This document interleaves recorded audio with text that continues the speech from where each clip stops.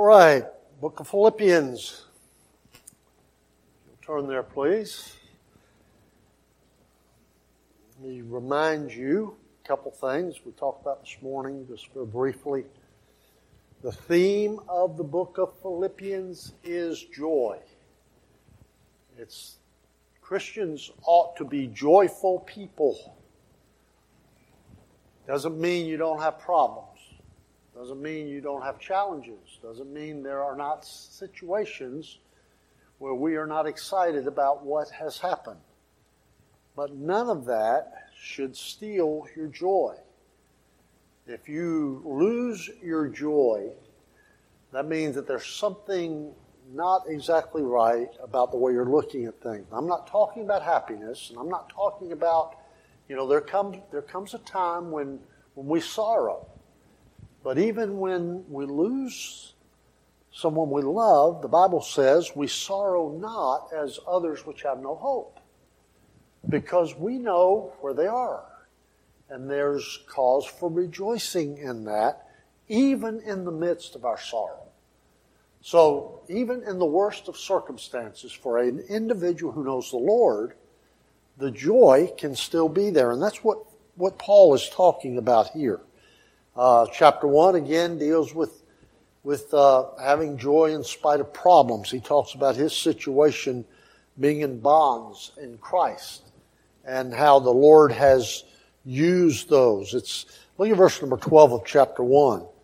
He said, I would that ye should understand, brethren, that the things which have happened unto me have fallen out rather unto the furtherance of the gospel, so that my bonds in Christ are manifest in all the palace and in all other places. And many of the brethren in the Lord, waxing confident by my bonds, are much more bold to speak the word without fear. And he goes on, verse 18, what then, notwithstanding in every way, whether in pretense or in truth, Christ is preached, and I therein do rejoice, yea, and will rejoice. For I know that this shall turn to my salvation through your prayer and the supply of the Spirit of Jesus Christ. Then he goes on to talk about rejoicing even in difficult circumstances. Chapter 2, we're going to come back to that again in a minute. He deals with having joy in spite of the fact you're having to deal with people. Chapter 3 has to do with possessions. He said, I count all things but dung, that I might win Christ. And He is the one that I'm seeking to please.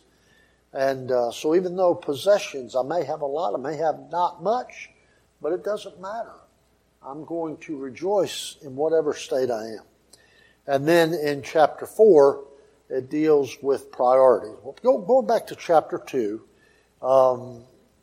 chapter 2 can be divided up into 4 sections. Verses 1 through 4 deals with submission.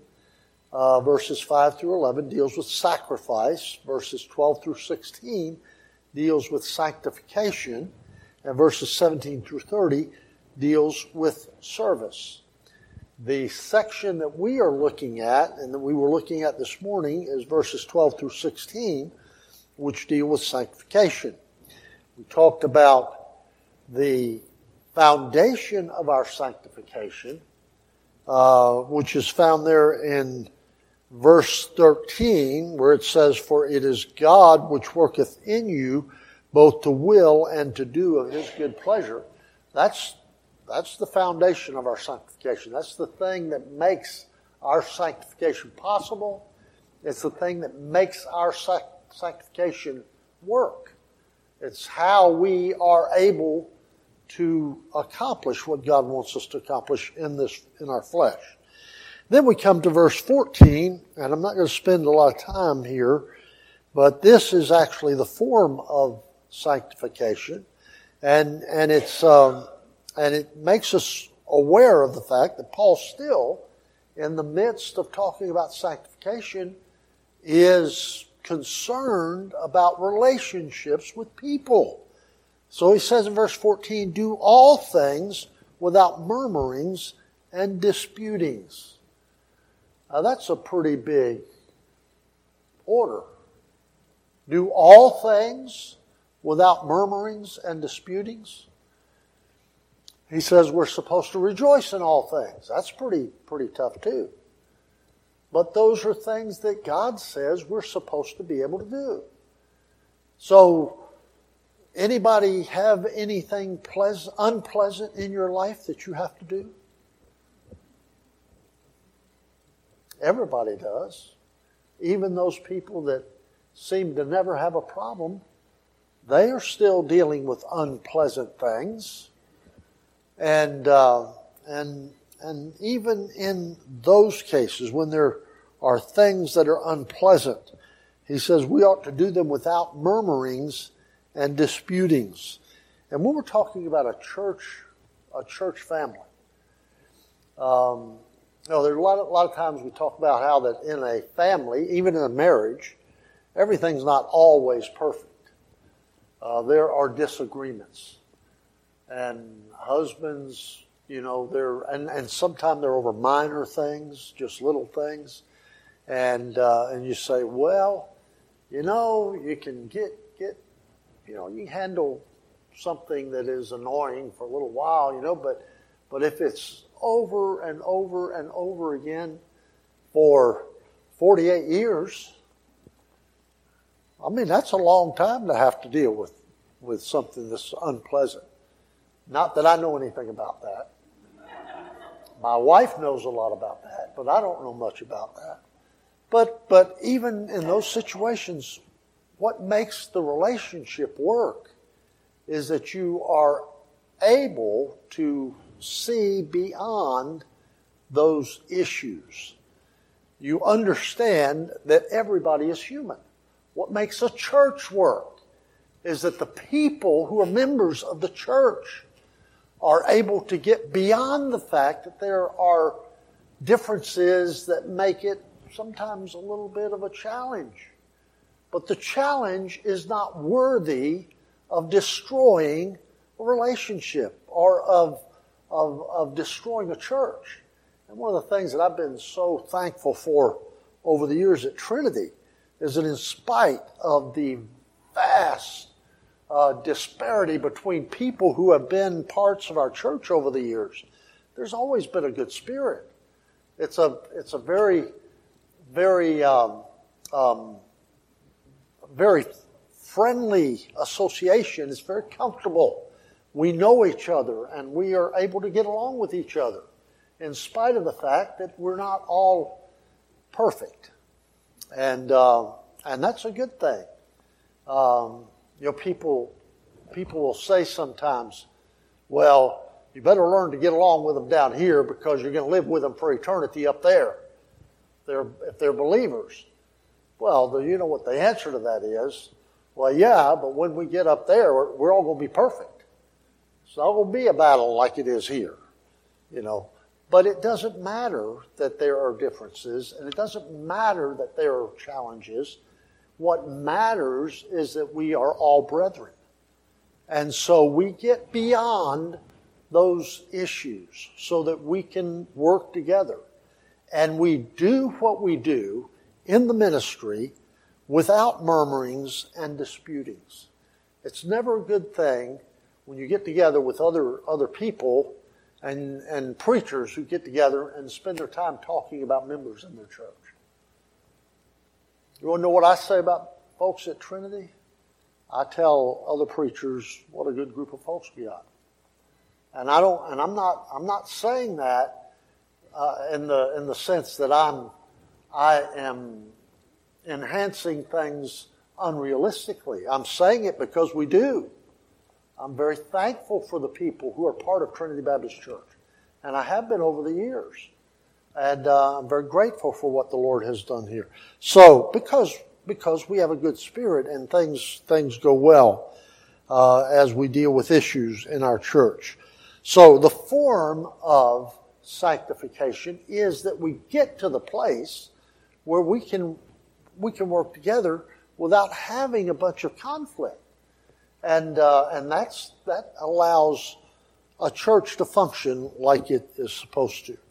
So, verse 13, the foundation of church unity, of sanctification, Church 14, the form of sanctification. Then verse 15, the fruit of sanctification.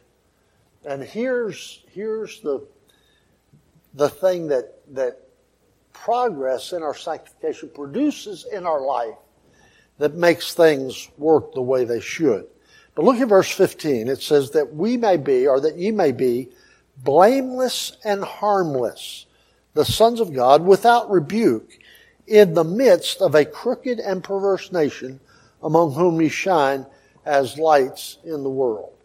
So now, what fruit does sanctification produce in the life of a believer? That fruit is the testimony of truth. It is that there is a demonstration in your life, in your philosophy, in how you approach things, in your decision making, in how you function. There's a testimony of truth. The truth is what we value. The truth is what we base decisions on. The truth is what determines how we live and what we do. The truth is what is important in making sure that we are blameless and harmless and we don't have rebuke. It's always interesting to me that when we get into certain places in Scripture, we focus on specific issues that are in part of the verses without taking the entire verse. We'll pick out certain parts that we'll say are important, and then we'll leave the other stuff behind. For example, it says here, you may be blameless and harmless, the sons of God. But it also says without rebuke. That means your testimony needs to be one of truth. Talking this morning with someone about the situation where it talks about in the book of Ephesians about fathers. And now fathers are supposed to bring their children up in the nurture and admonition of the Lord. But then it goes on in the very next phrase and says, but provoke not your children to wrath. You know, most fathers who are dealing with their children about issues that need to be corrected, they will quote the first part of that verse. That it's our responsibility to make sure that we bring you up in the nurture and admonition of the Lord. But then they skip that next part, and often they are guilty of the thing that the verse says they're not supposed to do, even though they're trying to do what the verse says you are supposed to do. It does say very clearly, provoke not your children to wrath. Now, how can you do that? Well, one of the biggest ways that I recall when I was growing up, and this is not a criticism of my parents, and I don't mean to make it sound like I'm ungrateful for what they did. I had wonderful parents. I'm very thankful for them. But I heard many times when I would be, my dad would be correcting me, and I would say, well, why, Dad? Why? I don't understand that. And he would say something like, because I told you so. That's it. I'm in charge of this house. That's not what he said, but that was the essence of what he was saying, what he meant. I'm in charge of this house. You do what I say, and that's it. But, and I've showed this illustration before, but there was a time, for example, well, let me just back up. All of my years as a child, I never wore jeans. I never did. I didn't wear dungarees. That's what my dad called them, dungarees. And there was a reason why I didn't wear dungarees. And it was because my dad, when he was growing up, he was an orphan, and he got passed around from one family to another. He also doesn't like chicken, because that's all he ate when he was growing up. That's what he got, was chicken all the time. So he never liked chicken, but when he got to be an adult, and he was a roofer, but I never saw him in a pair of jeans. He wore khaki type pants and that kind of thing, work pants, and when he was working on the roofs and that kind of thing, but he never wore jeans, because those jeans to him were a symbol of his poverty. And he said, when I have children, they're not going to, if I have a son, he's not going to wear jeans. And it was a significant thing to him. He made that choice, and he was determined that was going to be the case. But you know what? When I understood that, that took away me being offended over the fact that he said you're not going to wear them. Because there was a reason for it.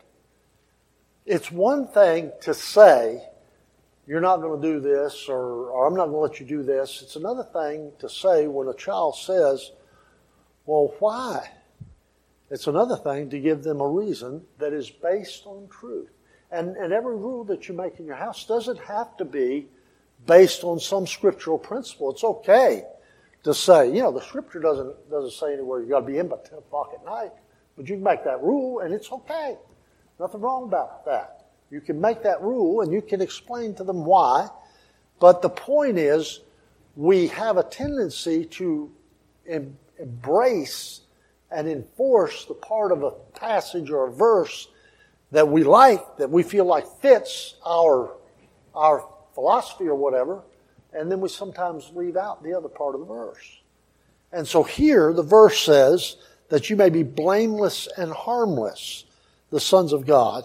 And we'll talk about what those words mean in a moment. But then it goes on and says, without rebuke. That means above reproach. That's a pretty big bar to reach. None of us are completely without reproach because we do things from time to time we shouldn't do. But generally, that ought to be our desire.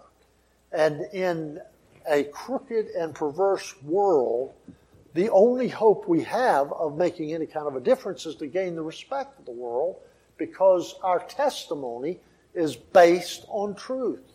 And we live embracing that truth. So there's the testimony of truth. We ought to love the truth. We ought to spend a great deal of time learning the truth. And you do that by spending time in the Word of God. And then we ought to make a great effort to live the truth. So that's the fruit of sanctification as far as the world's concerned. Now, what constitutes fruit? Well, fruit is the natural result of growth, and growth is the result of proper feeding and care. And fruit does not come from the conscious effort of the plant. There's no plant. You put a seed in the ground, and the seed doesn't all of a sudden sprout a brain. And so, you know what? I'm supposed to grow. I think I will. That's not how it works. It's an unconscious thing that happens with that seed. And the plant grows because it has been nurtured and cared for by someone else. If it's a wildflower or whatever, the Lord's the one that's caring for it. But it grows as a result of that nurture and care. It's not by a conscious effort of that plant.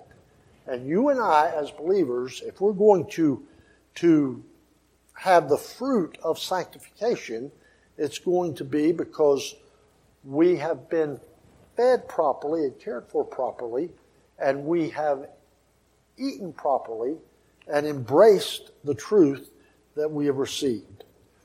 Now, Paul mentions several things. First of all, he says that we may be blameless. The word blameless means deserving no censure, free from all fault or defect.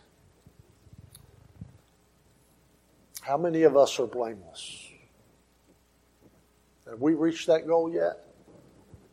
I'm getting close. I just made a mistake when I said that, because that will make me not blameless. It's like humility. The more we assume that we have gained access to it, the less evidence there's going to be in our life that it's there. If we ever get to the place where we feel like we have reached or attained the status of being blameless, then we're going to suffer as far as our testimony is concerned. But blameless means free from fault or defects. Harmless means to be unmixed, pure as in wines or metals, pure in mind, without a mixture of evil, free from guile, innocent, simple. One of the things that is so difficult about children as they grow older is that they become defiled in their thinking. It's because of the world we live in. I wish that were not true. It would be wonderful if our children could remain simple when it comes to evil for a long, long time. Now, because of the world that we live in, there needs to be a consciousness of the danger. So I'm not suggesting that we hide them in a corner and close the door and keep them in a bubble so they never see anything. But I'm saying that there's a joy about seeing a child who is innocent in the sense that they don't understand all the stuff. The problem we have now is there's 5, 6-year-old kids that understand all kinds of filthy words and all kinds of stuff because they are not innocent anymore. They've lost their innocence when it comes to evil way too early. And so even us as adults, we're supposed to be to some degree innocent in the sense that we don't get so ingrained in us the evil of this world.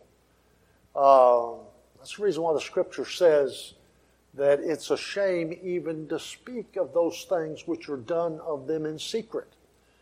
That shouldn't be a source of conversation for us. There's all kinds of stuff that goes on in the evil underbelly of our society. We as believers should be, to at least some degree, innocent of all that stuff. We don't need to be finding out about all that. We have this tendency to think that the only way we can stand against evil is if we know all about the enemy. But the truth is, our best approach is to know everything there is about that which is right. To embrace the truth, know about the truth, because learning the truth gives us a clear position on understanding. It doesn't take you long to understand that what somebody else says is evil or is wrong if you know the truth well. There's that old illustration when they're dealing with people who are learning to deal with counterfeiters.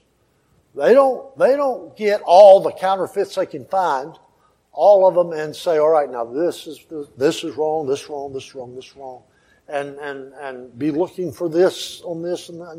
They don't do that. They say, this is what's right. If it doesn't meet this standard, then it's wrong. Why can't we do the same thing in learning the truth, embracing the truth?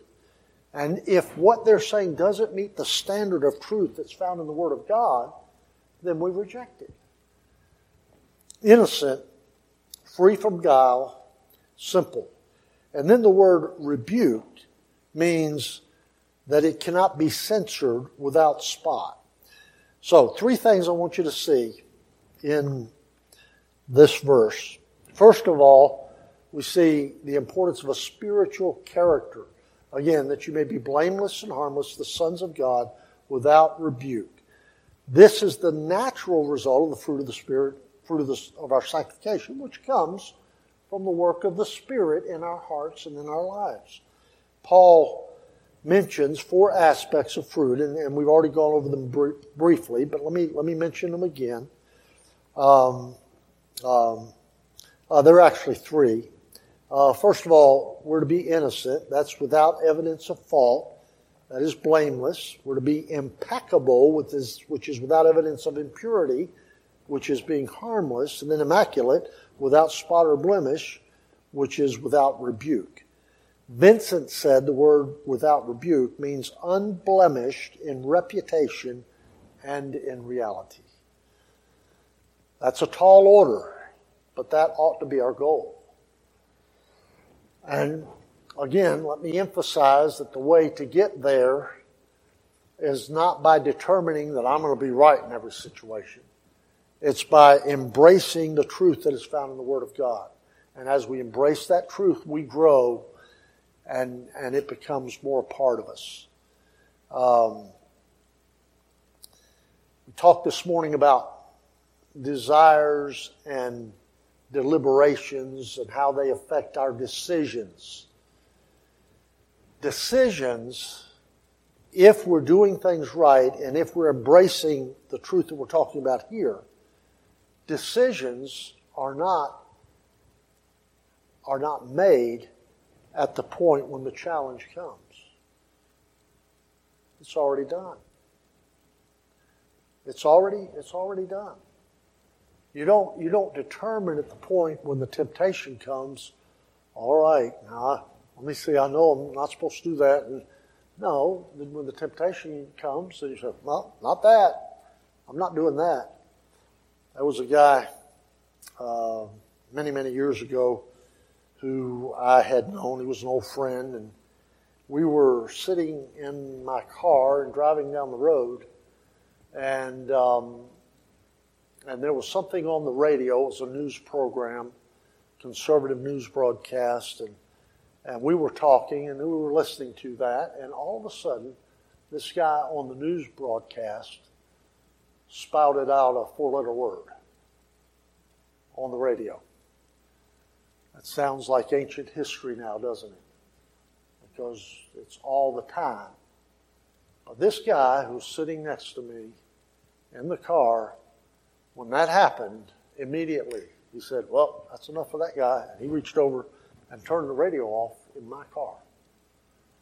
And I thought, well, who do you think you are? It's my car. You turn the radio off in my car? That's not what I thought. I thought, that guy has made a decision about what he's going to listen to and what he's not going to listen to. And the decision was already made. He didn't make it when he heard that. The decision was already made. And so his reaction was to do what he had determined was the right thing to do. We have too many Christians today who are making decisions on the spur of the moment when they face a challenge. There shouldn't be any deliberation at that time. You've already made up your mind about what's right or wrong about those things, and you just do what you should do. All of these character traits we're talking about, the blameless, harmless, without rebuke, are natural for a child of God. They are normal characteristics of godliness. And the character that we gain from embracing this truth and making it a part of who we are, that character is meant to withstand the onslaught from our world system, which is getting worse and worse and worse day by day. A spiritual character, that's what we're supposed to have. Why do we need it? Because we live in a sinful community. Notice what it says, in the midst of a crooked and perverse nation. Wouldn't it be wonderful if the challenge was to demonstrate these character traits in a perfect world? That would be easy to do, wouldn't it? Because in a perfect world, we wouldn't be challenged about any of that. There would be no temptations. It's going to be wonderful when we get to heaven and the sin is gone. And there's not going to be any temptation. We're not going to have to deal with that stuff. But right now, we do deal with it. And our testimony in this world depends on what our character is like in the midst of a crooked and perverse nation. We are to demonstrate by our testimony a spirit of godliness in spite of our surroundings.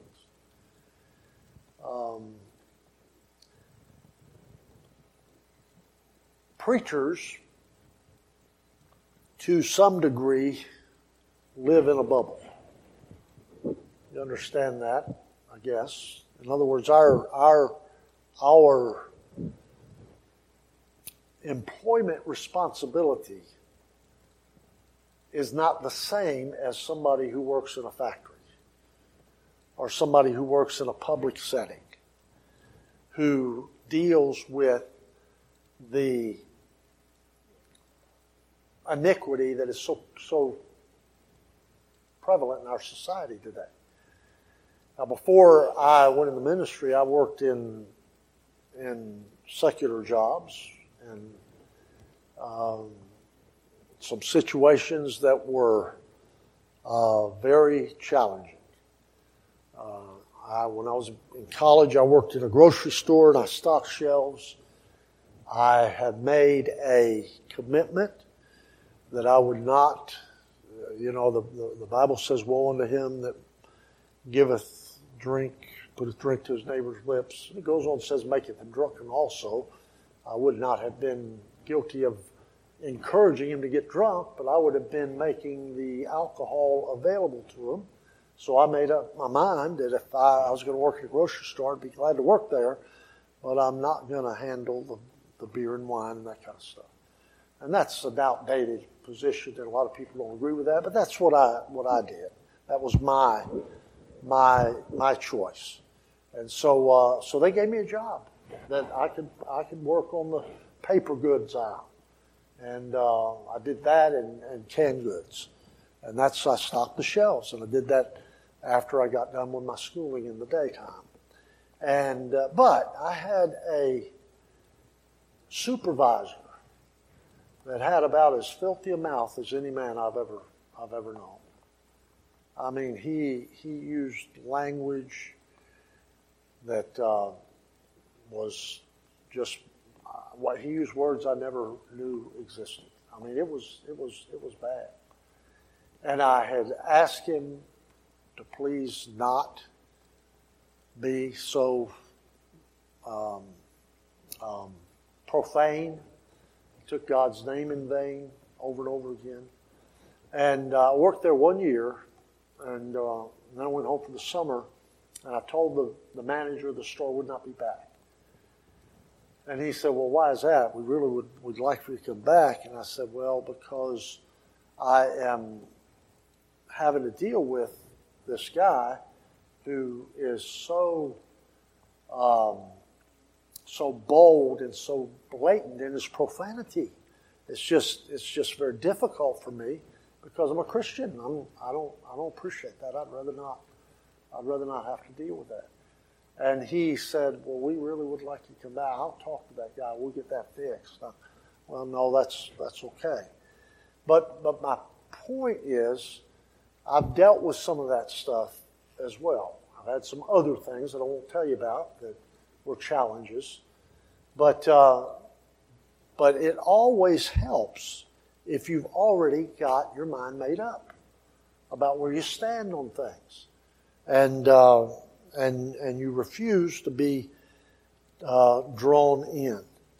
Paul talks specifically about the character of this world. Notice he says, without rebuke in the midst of a crooked. Crooked means the opposite of straight. That was profound, wasn't it? You didn't know that, did you? Crooked means the opposite of straight. Means that we live in a world that is dishonest in their actions, a world that is deceived in their beliefs, a world that is deranged in their thinking, and a world that is depraved in their character. Now that's a pretty good description of the world we live in right now. And I'm not talking about specific people. I'm talking about the general character of the world in which we live. And it is getting worse by the day. They are deranged in their thinking. They believe maybe that what they are saying, they believe it's true. But they are absolutely dishonest and their character is depraved. They're crooked, the opposite of straight. Not only are they crooked, but it says that they are perverse, which means that they are corrupt. They're deformed in character and conduct. So in other words, these people are, and this is not an exaggeration, the people in this that are in charge of this world system and those who are giving them leadership and guidance are enemies of truth and righteousness. They're not interested in embracing the truth. They are defenders of wickedness and perversion. And I could go through and give you example after example. I mean, it's all over the place. There's no benefit to doing that. You know that. The example, scriptural example of what's going on in our society today is the the society that Lot found himself in. You remember when the angels came to the door?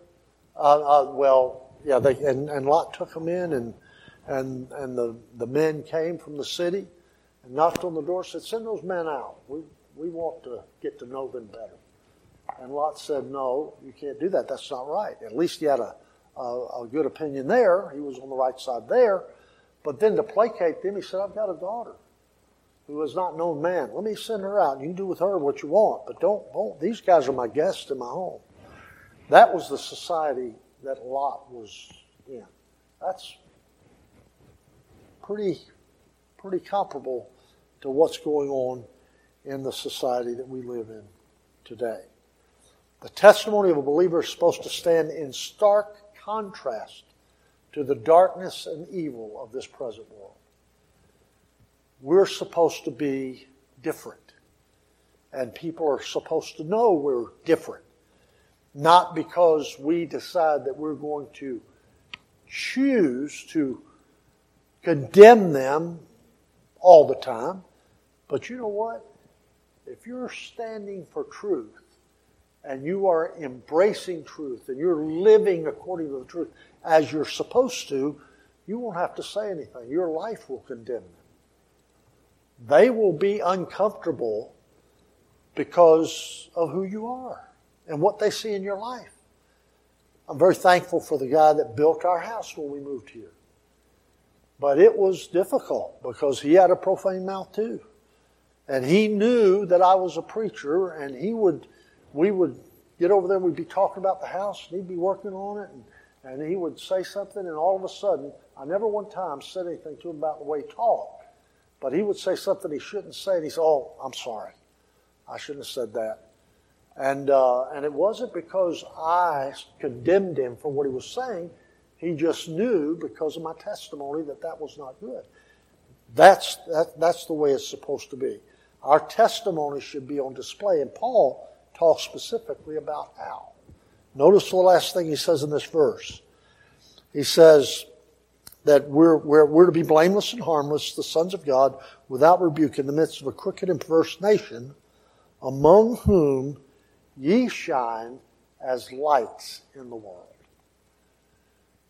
Our goal as believers, one of the consequences, one of the results of our sanctification is that the world is going to be able to see the truth in us.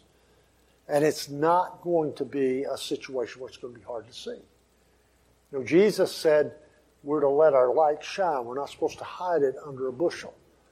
There are people today who say, "Well, I don't want to be offensive, even though I'm a Christian, and I want to take a stand, and I want people to know where I believe, what I stand, and what I believe. But I don't want to be offensive to them, so I'll tone it down a little bit." You're hiding your light. We don't need to tone it down. And I don't mean, I'm not talking about getting in somebody's face.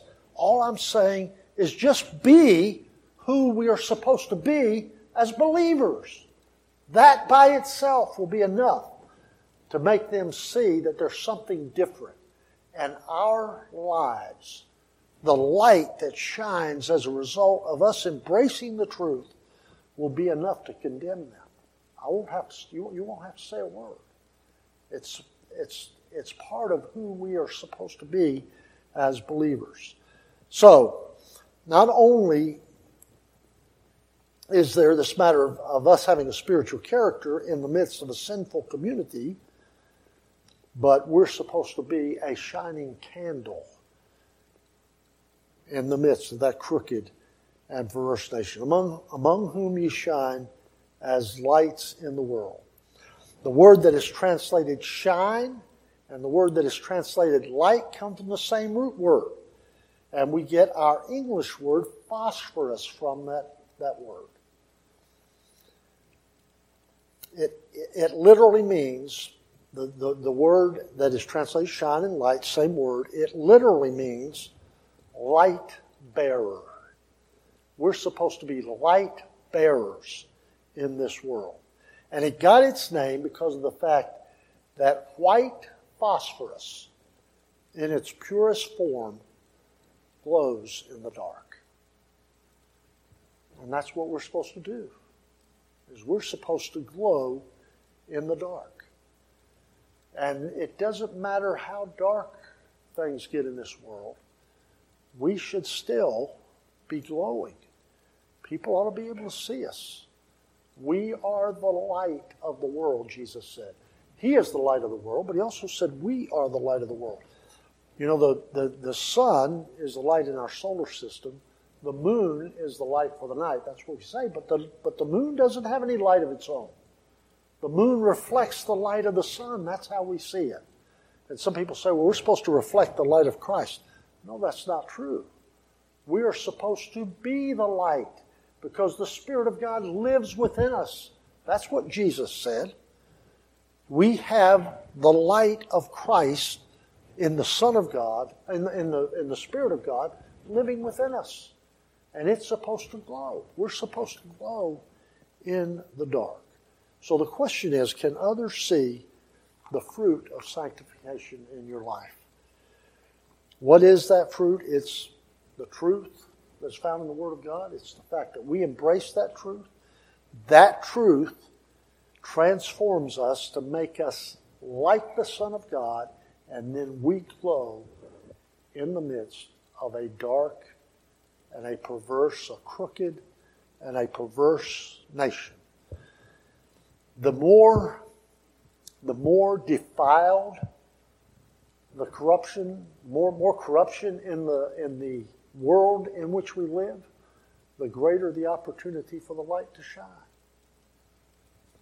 We have a tendency to think that in America, because we have not dealt with a great deal of persecution, that we have earned the right to be free from persecution. The truth is, our testimony as believers will get better as we face the challenges. The most committed Christians anywhere in the world are those that live in communities and in countries where they do not have freedom to practice their faith as they choose. But they're willing to pay the price because it's precious to them. The freedom that makes it easy to be a believer means that we have millions of people in America who claim faith in Christ who don't know what it is to know Him. That's our society today. And they go and they practice what they call religious ceremonies or whatever, but there's no reality to it. And when the time for persecution comes, there'll be those who don't maintain their stand. Their light will go out, whatever it is. But for those of us who know the Lord, we need to make sure that our testimony is solidified by the truth that we have embraced, and it's a part of who we are. It's ingrained in who we are. It's not something we have just taken on and we set it up and hold aside. It's part of who we are, and people just being around us ought to be able to tell it, because it is just who we are. May God help us to have the character that we need, to be the lights that we need to be in the middle of a crooked and a perverse nation, because that's where we are, and it's not going to get any better. Let's stand together, heads bowed and eyes closed.